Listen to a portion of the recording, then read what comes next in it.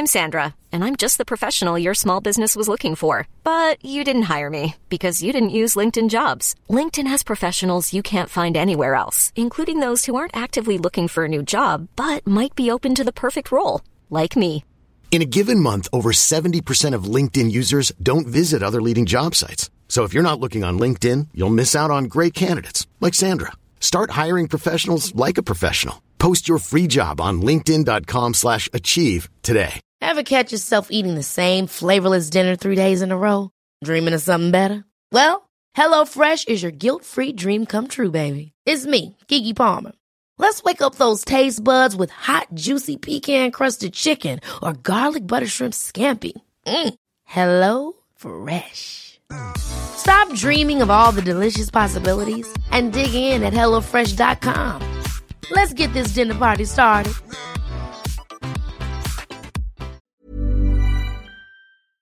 This is Little Atoms, a radio show about ideas and culture, with me, Neil Denny.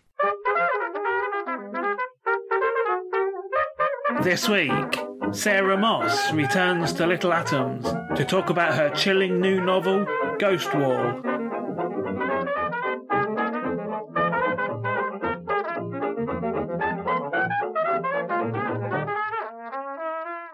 Sarah Moss is the author of 6 novels, including Night Waking and The Tidal Zone.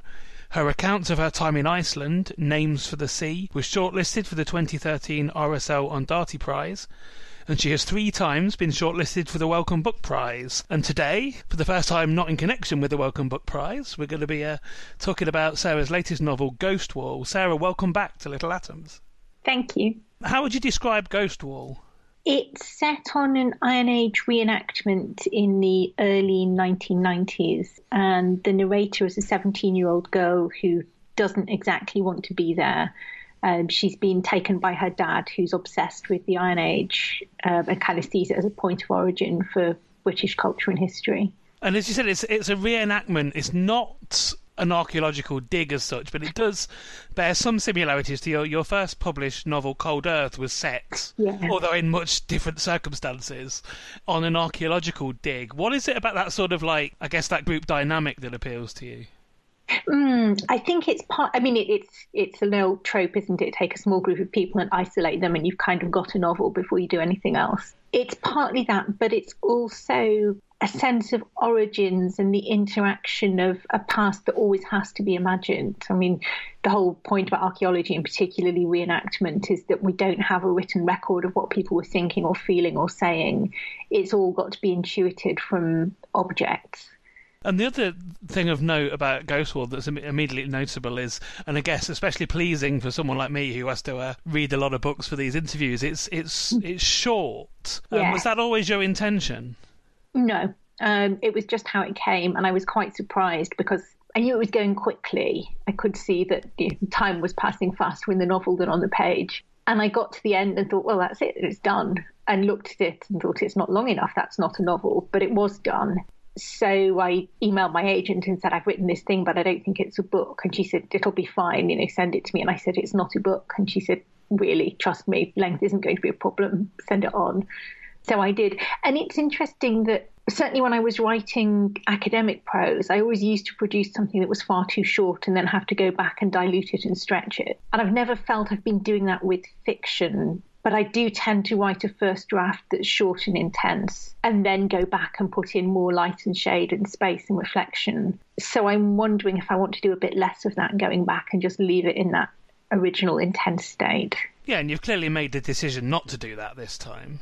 It didn't feel as if I could. It wasn't really a decision. It just felt intact and finished.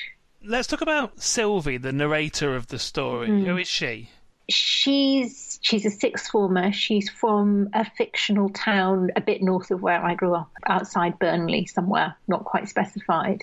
She hasn't been anywhere outside the UK, although her dad is very interested in survival skills and wilderness, such as there is in England, and the Iron Age. So she's good on the hills. She has a kind of intimate knowledge of the landscapes of northern England, and she's picked up a lot of her dad's knowledge of prehistory. But apart from that, she has very limited experience. She's pretty naive. She hasn't met a wide range of people. So her world is opening up a little bit on this reenactment. She's meeting students and a couple of academics and seeing perspectives on the world that she hasn't encountered before. And before we talk about Bill, her father, let's say something about Alison, her mother, first of all. Well, we only see Alison through Sylvie's eyes, and Sylvie's at that stage of adolescence where her parents aren't really human. I mean, they exist only in relation to her. And she doesn't want to turn into her mother. She doesn't have much time for her mother. She sees her as weak and silly. And Bill can be violent. He's a very angry man. And Alison has just learned to live with it, doesn't see herself as having any choice. And Sylvie can be a bit angry with her about that. And Bill, as you said, he's angry, he's violent, he's a sort of obsessive and perhaps bitter character as well, isn't he? Yes, though I really didn't want him to be monstrous. It was important to me that readers could see why he's like that and what's at stake for him. There's I guess a sort of layer of this novel is a sort of class analysis as well. There's a professor and his students. His students all, only really one of them's background is perhaps sort of sketched in, but, we could assume at the time the novel is set that they come from quite privileged backgrounds. Yeah. And Bill is a bus driver. Yes, yeah. And angry. He's of a generation where some of them inherited all the glories of post-war development in the UK and some of them didn't, and he failed his 11 plus, which meant he didn't go to grammar school, which meant there was never any prospect of university. He was effectively written off at the age of 10, and he's seen the places that he grew up falling into neglect and disrepair and hopelessness, and he's angry. And he's obsessed with recreating the distant past, both as an academic project, but also as an ideological project, as a sort of nationalism. Yes, absolutely. And he doesn't really see the difference. He's not able to cope with a kind of scholarship that's not also ideologically driven. For him, it's all ideological. But of course, this idea that he's thinking of, the idea that somehow there's a connection to the ancient Britons, there's a people, it's a fantasy. Oh, yeah, absolutely. I was interested in that right-wing logic in which the further back you can trace your ancestry, the more right you have to be in a place. And I was thinking, what makes you British? Because clearly being born here isn't enough. We've seen that with the Windrush generation. Having your parents born here isn't enough. Grandparents, great-grandparents, how far back do you have to go? Okay, fine, you take it to its logical conclusion. You end up in prehistory because it's just waves of immigrants all the way back, quite well-documented waves of immigrants. But even in prehistory, of course, we all came out of Africa at the beginning. There's no final claim, so Bill's never going to win. But he sees the arrival of the Romans as the moment of Britain's fall. Before that, they're authentic ancient British people, and then the foreigners come. Writing about, this type of masculinity, I was sort of interested in the sort of contrast with Adam, the father in the Tidal Zone, who's a, I guess for want of a better word, is a much better man. Yes, but also slightly agonised about masculinity, and well aware of what he's given up and what he will always be judged to not to have achieved. I think I'm intrigued. We've spent a lot of time in the last few years thinking about femininity and using feminism to interrogate models of gender for women, but I think we're only starting to think about it in relation to masculinity and men, and that's very interesting. But of course, the narrator here is Sylvie, and we're experiencing, although as you said, it is an exploration of Bill's masculinity and that sort of violent. There's descriptions of abuse in the book. Yeah. Of course, we're seeing that enacted upon Sylvie and Alison. Yes, and we don't really see how Alison copes with it, but we see how Sylvie keeps a sense of integrity through that, and what coping mechanisms she's developed. Well, I guess we see that Alison is coping with it by, just fading into the background, as you described. Yeah. And treating it as a kind of weather, and in some ways becoming complicit. She says to Sylvie, if you didn't keep provoking him, he wouldn't keep doing it. But Sylvie knows that's not true, that nothing she could do really would stop her being the object of her father's anger. And of course, all of society does that as well. There's a scene where she's describing one of her teachers, basically, noticing that she's got some bruises and say, well, I guess that's not surprising. Yes, but my memories, not that I was beaten up as a child at all, but there was a lot more violence against children around in my memory of the 80s and 90s. I think corporal punishment in schools was forbidden while I was in primary school, but we certainly had a head teacher in infant school who kept a slipper in her office and occasionally used it.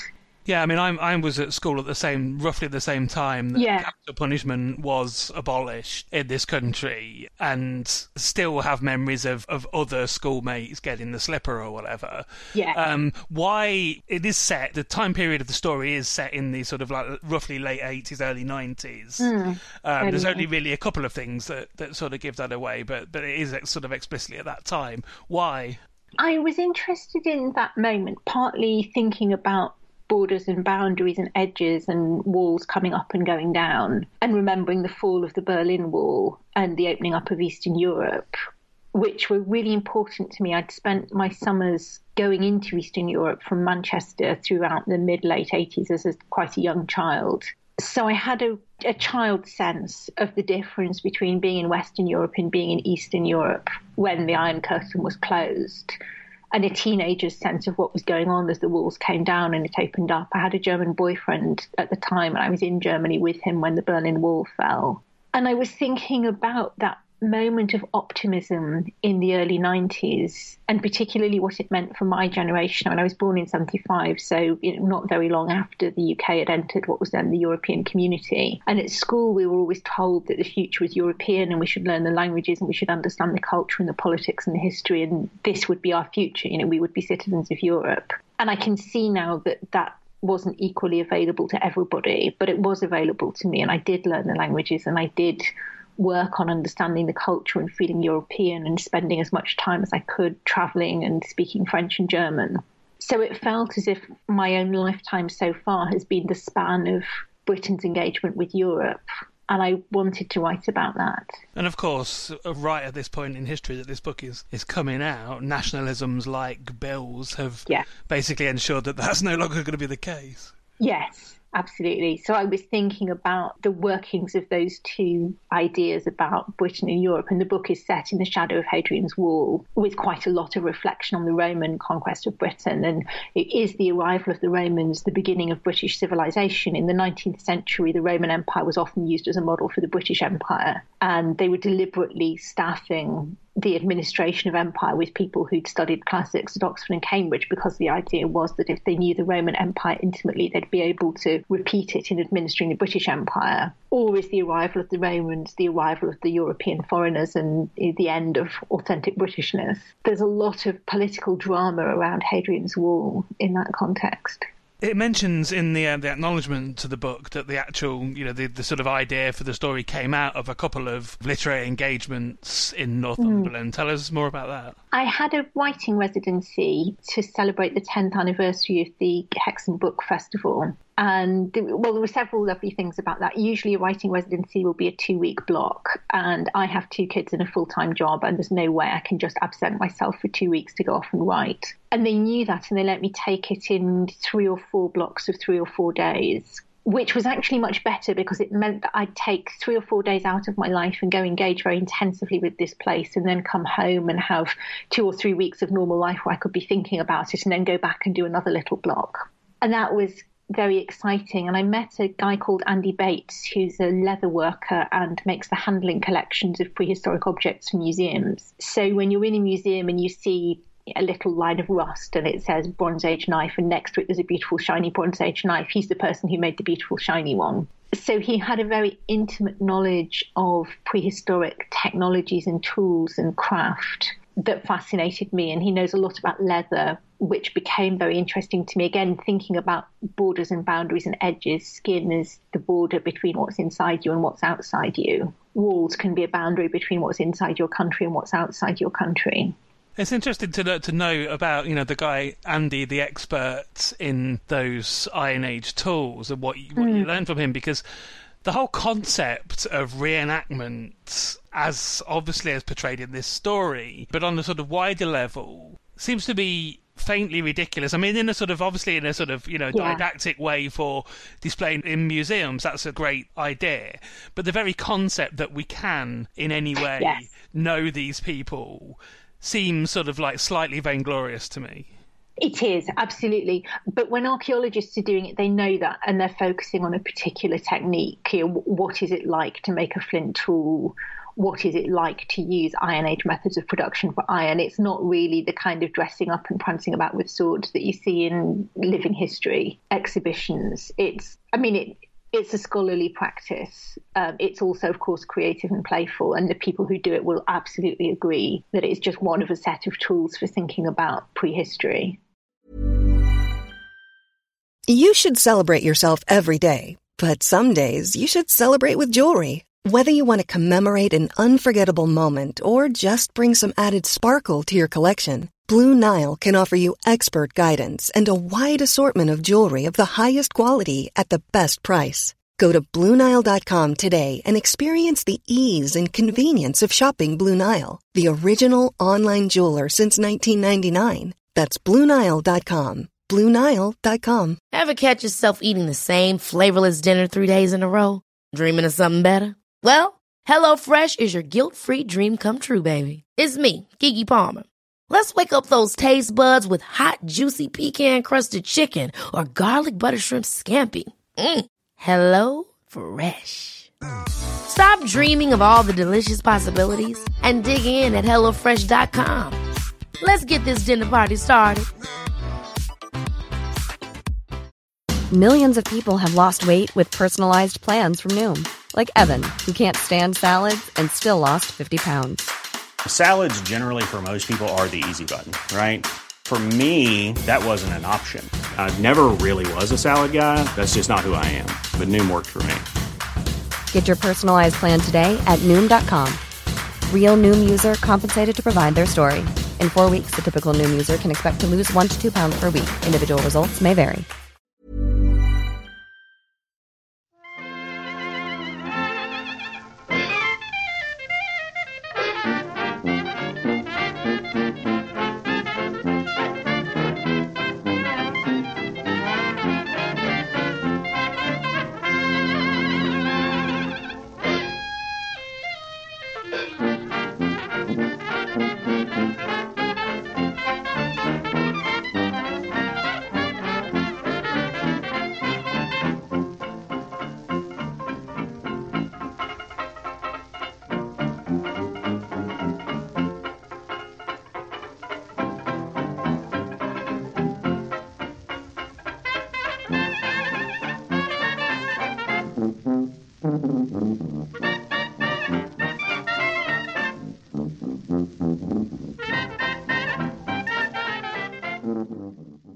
You're listening to Little Atoms. I'm Neil Denny. Today I'm talking to Sarah Moss, and we're talking about her latest novel, Ghost Wall.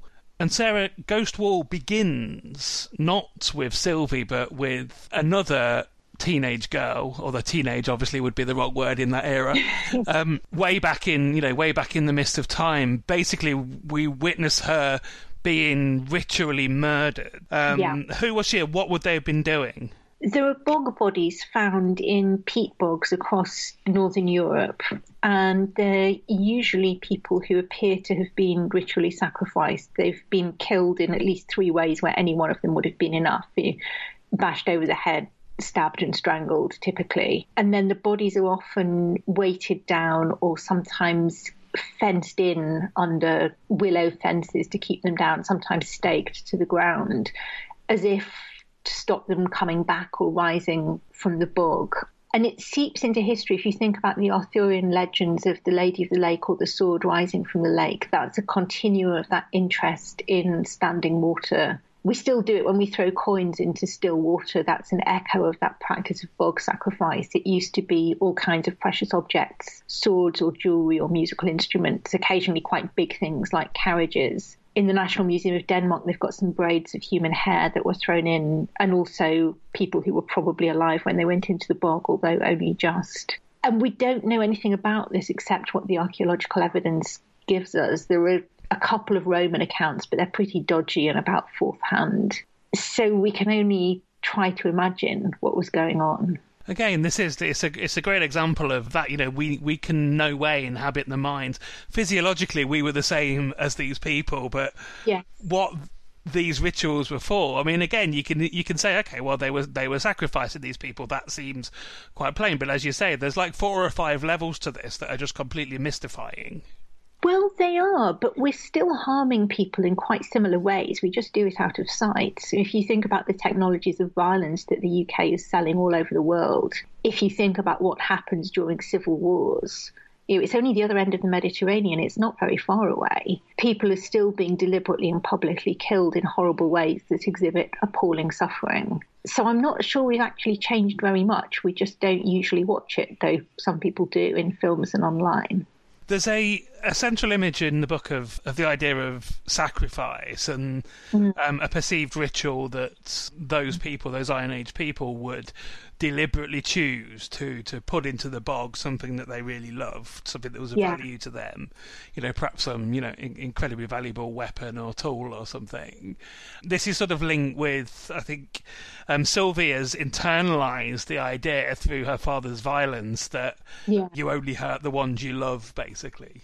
Yes, or that hurting people can be a sign of loving them in a way that is going to take her a lifetime to untangle. And I wanted to ask about the title Ghost Wall, which becomes, there's a physical reconstruction of a historical artifact in the book, which you can tell us about what that is. But at the same time, the very idea of, you said it's set at Hadrian's Wall, the ghosts of history, I guess, around Hadrian's Wall could also come out of that title. Yes. And I'm also thinking about the Berlin Wall, and I was writing it while Trump was talking about his wall, the one that was going to be built on the first day of his presidency, and thinking that all the walls are ghost walls, really.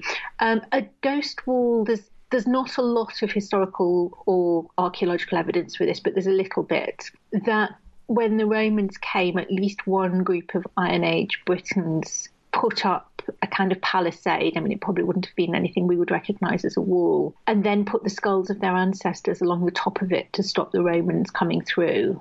The idea being that the skulls of the ancestors were the most powerful objects they had. And of course, the Romans, they must have noticed enough to write it down, but it wouldn't work. You wouldn't hold off a Roman legion with some skulls on a fence. But I think that's what we're always doing with these boundary fences and walls. We're setting up something magical that's meant to write onto the land a story that we want to be true, and it never is. And I think when I first set out upon the novel after that first chapter, I was expecting that there was going to be perhaps a supernatural element to it. Okay, there was a word ghost in the title, and perhaps that, that bog girl was going to come back to Sylvie in a more literal sense. But actually that is what happens, really. The whole company are haunted by these figures from the past, and their sort of inability to escape. Once they're isolated in this setting, that past is basically ever present. Yes, partly because they're conjuring it on purpose. That's what they're there for, to reenact or recreate a largely imaginary deep past. Can we talk a little bit about the landscape? You're writing of the sense of place, which is, incredibly vivid. There's scenes of the various members of the party going off and, and looking for edible food and stuff, descriptions of the moorland and the beach and the rivers. Tell me something about writing the landscape. Oh, I always loved doing that. I spent a lot of time as a child hill walking in northern England. My parents loved it, and I love it. I still do whenever I get the chance. And I memorised a lot of poetry that I used to recite to myself as we walked, and when I was quite little. So for me, writing and thinking about landscape and being in it are kind of lifelong practices. And I find it very useful to think about it on different scales, to look at things from very close up in great detail and from very far away. It's a way of keeping sharp about how to think about landscape. And I wanted to just talk about writing about violence and abuse. You've done in a number of your novels in different ways. And I feel like, Bill is, quite shockingly violent at some times in this story, but never gratuitously so. Tell me something about, how you approach writing about violence. I was trying to be very careful with that. You're right that I've written a lot about dysfunctional and damaging families, but I've never, I think, described physical violence before. Sometimes someone gets hurt between two paragraphs, but I've never really written it in detail. And it was hugely important to me that I didn't open up any space for any kind of voyeurism or titillation. I mean, goodness knows if people want to watch women being beaten up, it's available on any screen, any time. We all know what it looks and sounds like. Nobody needs to be told that again. And I didn't want people to be thinking about what it looks or sounds like. I wanted them to be thinking about what it does to your mind.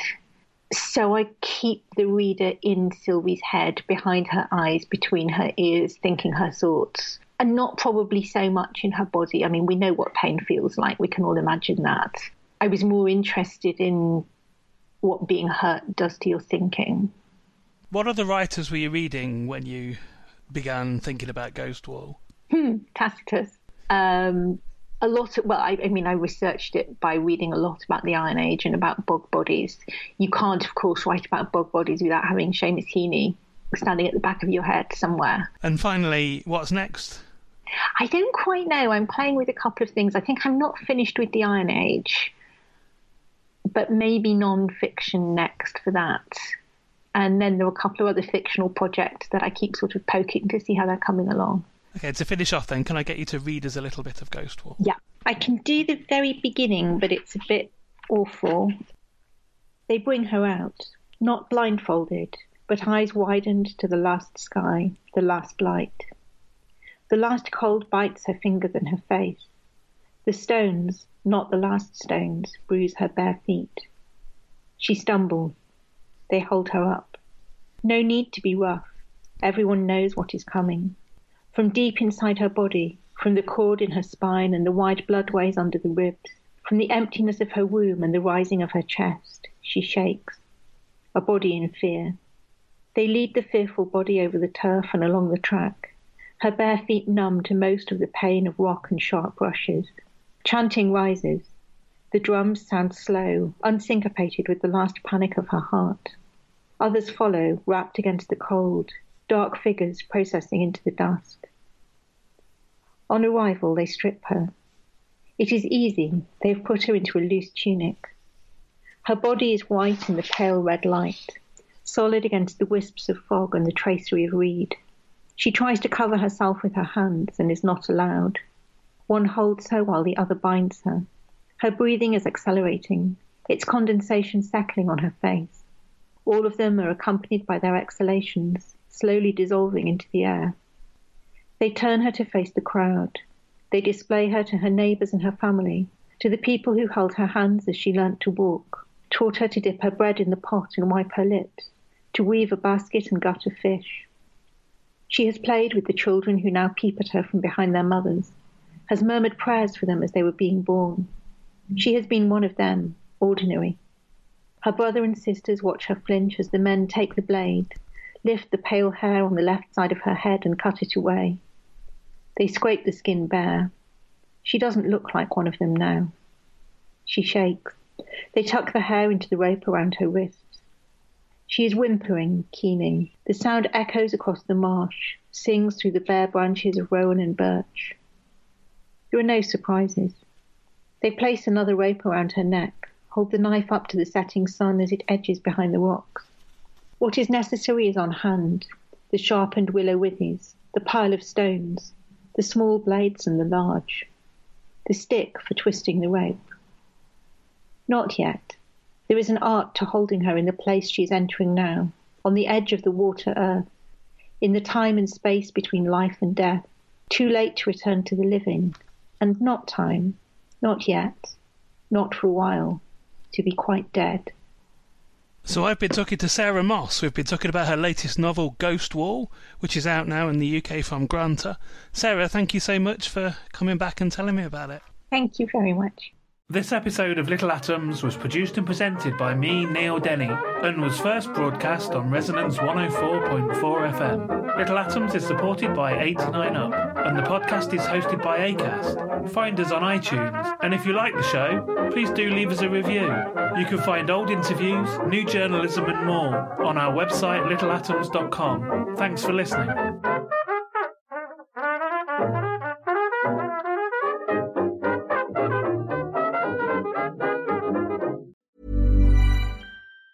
Planning for your next trip? Elevate your travel style with Quince. Quince has all the jet-setting essentials you'll want for your next getaway, like European linen, premium luggage options, buttery soft Italian leather bags, and so much more. And it's all priced at 50 to 80% less than similar brands. Plus, Quince only works with factories that use safe and ethical manufacturing practices. Pack your bags with high-quality essentials you'll be wearing for vacations to come with Quince. Go to quince.com/trip for free shipping and 365-day returns. Hold up. What was that? Boring. No flavor. That was as bad as those leftovers you ate all week. Keke Palmer here, and it's time to say hello to something fresh and guilt-free. Hello Fresh. Jazz up dinner with pecan-crusted chicken or garlic butter shrimp scampi. Now that's music to my mouth. Hello Fresh. Let's get this dinner party started. Discover all the delicious possibilities at HelloFresh.com.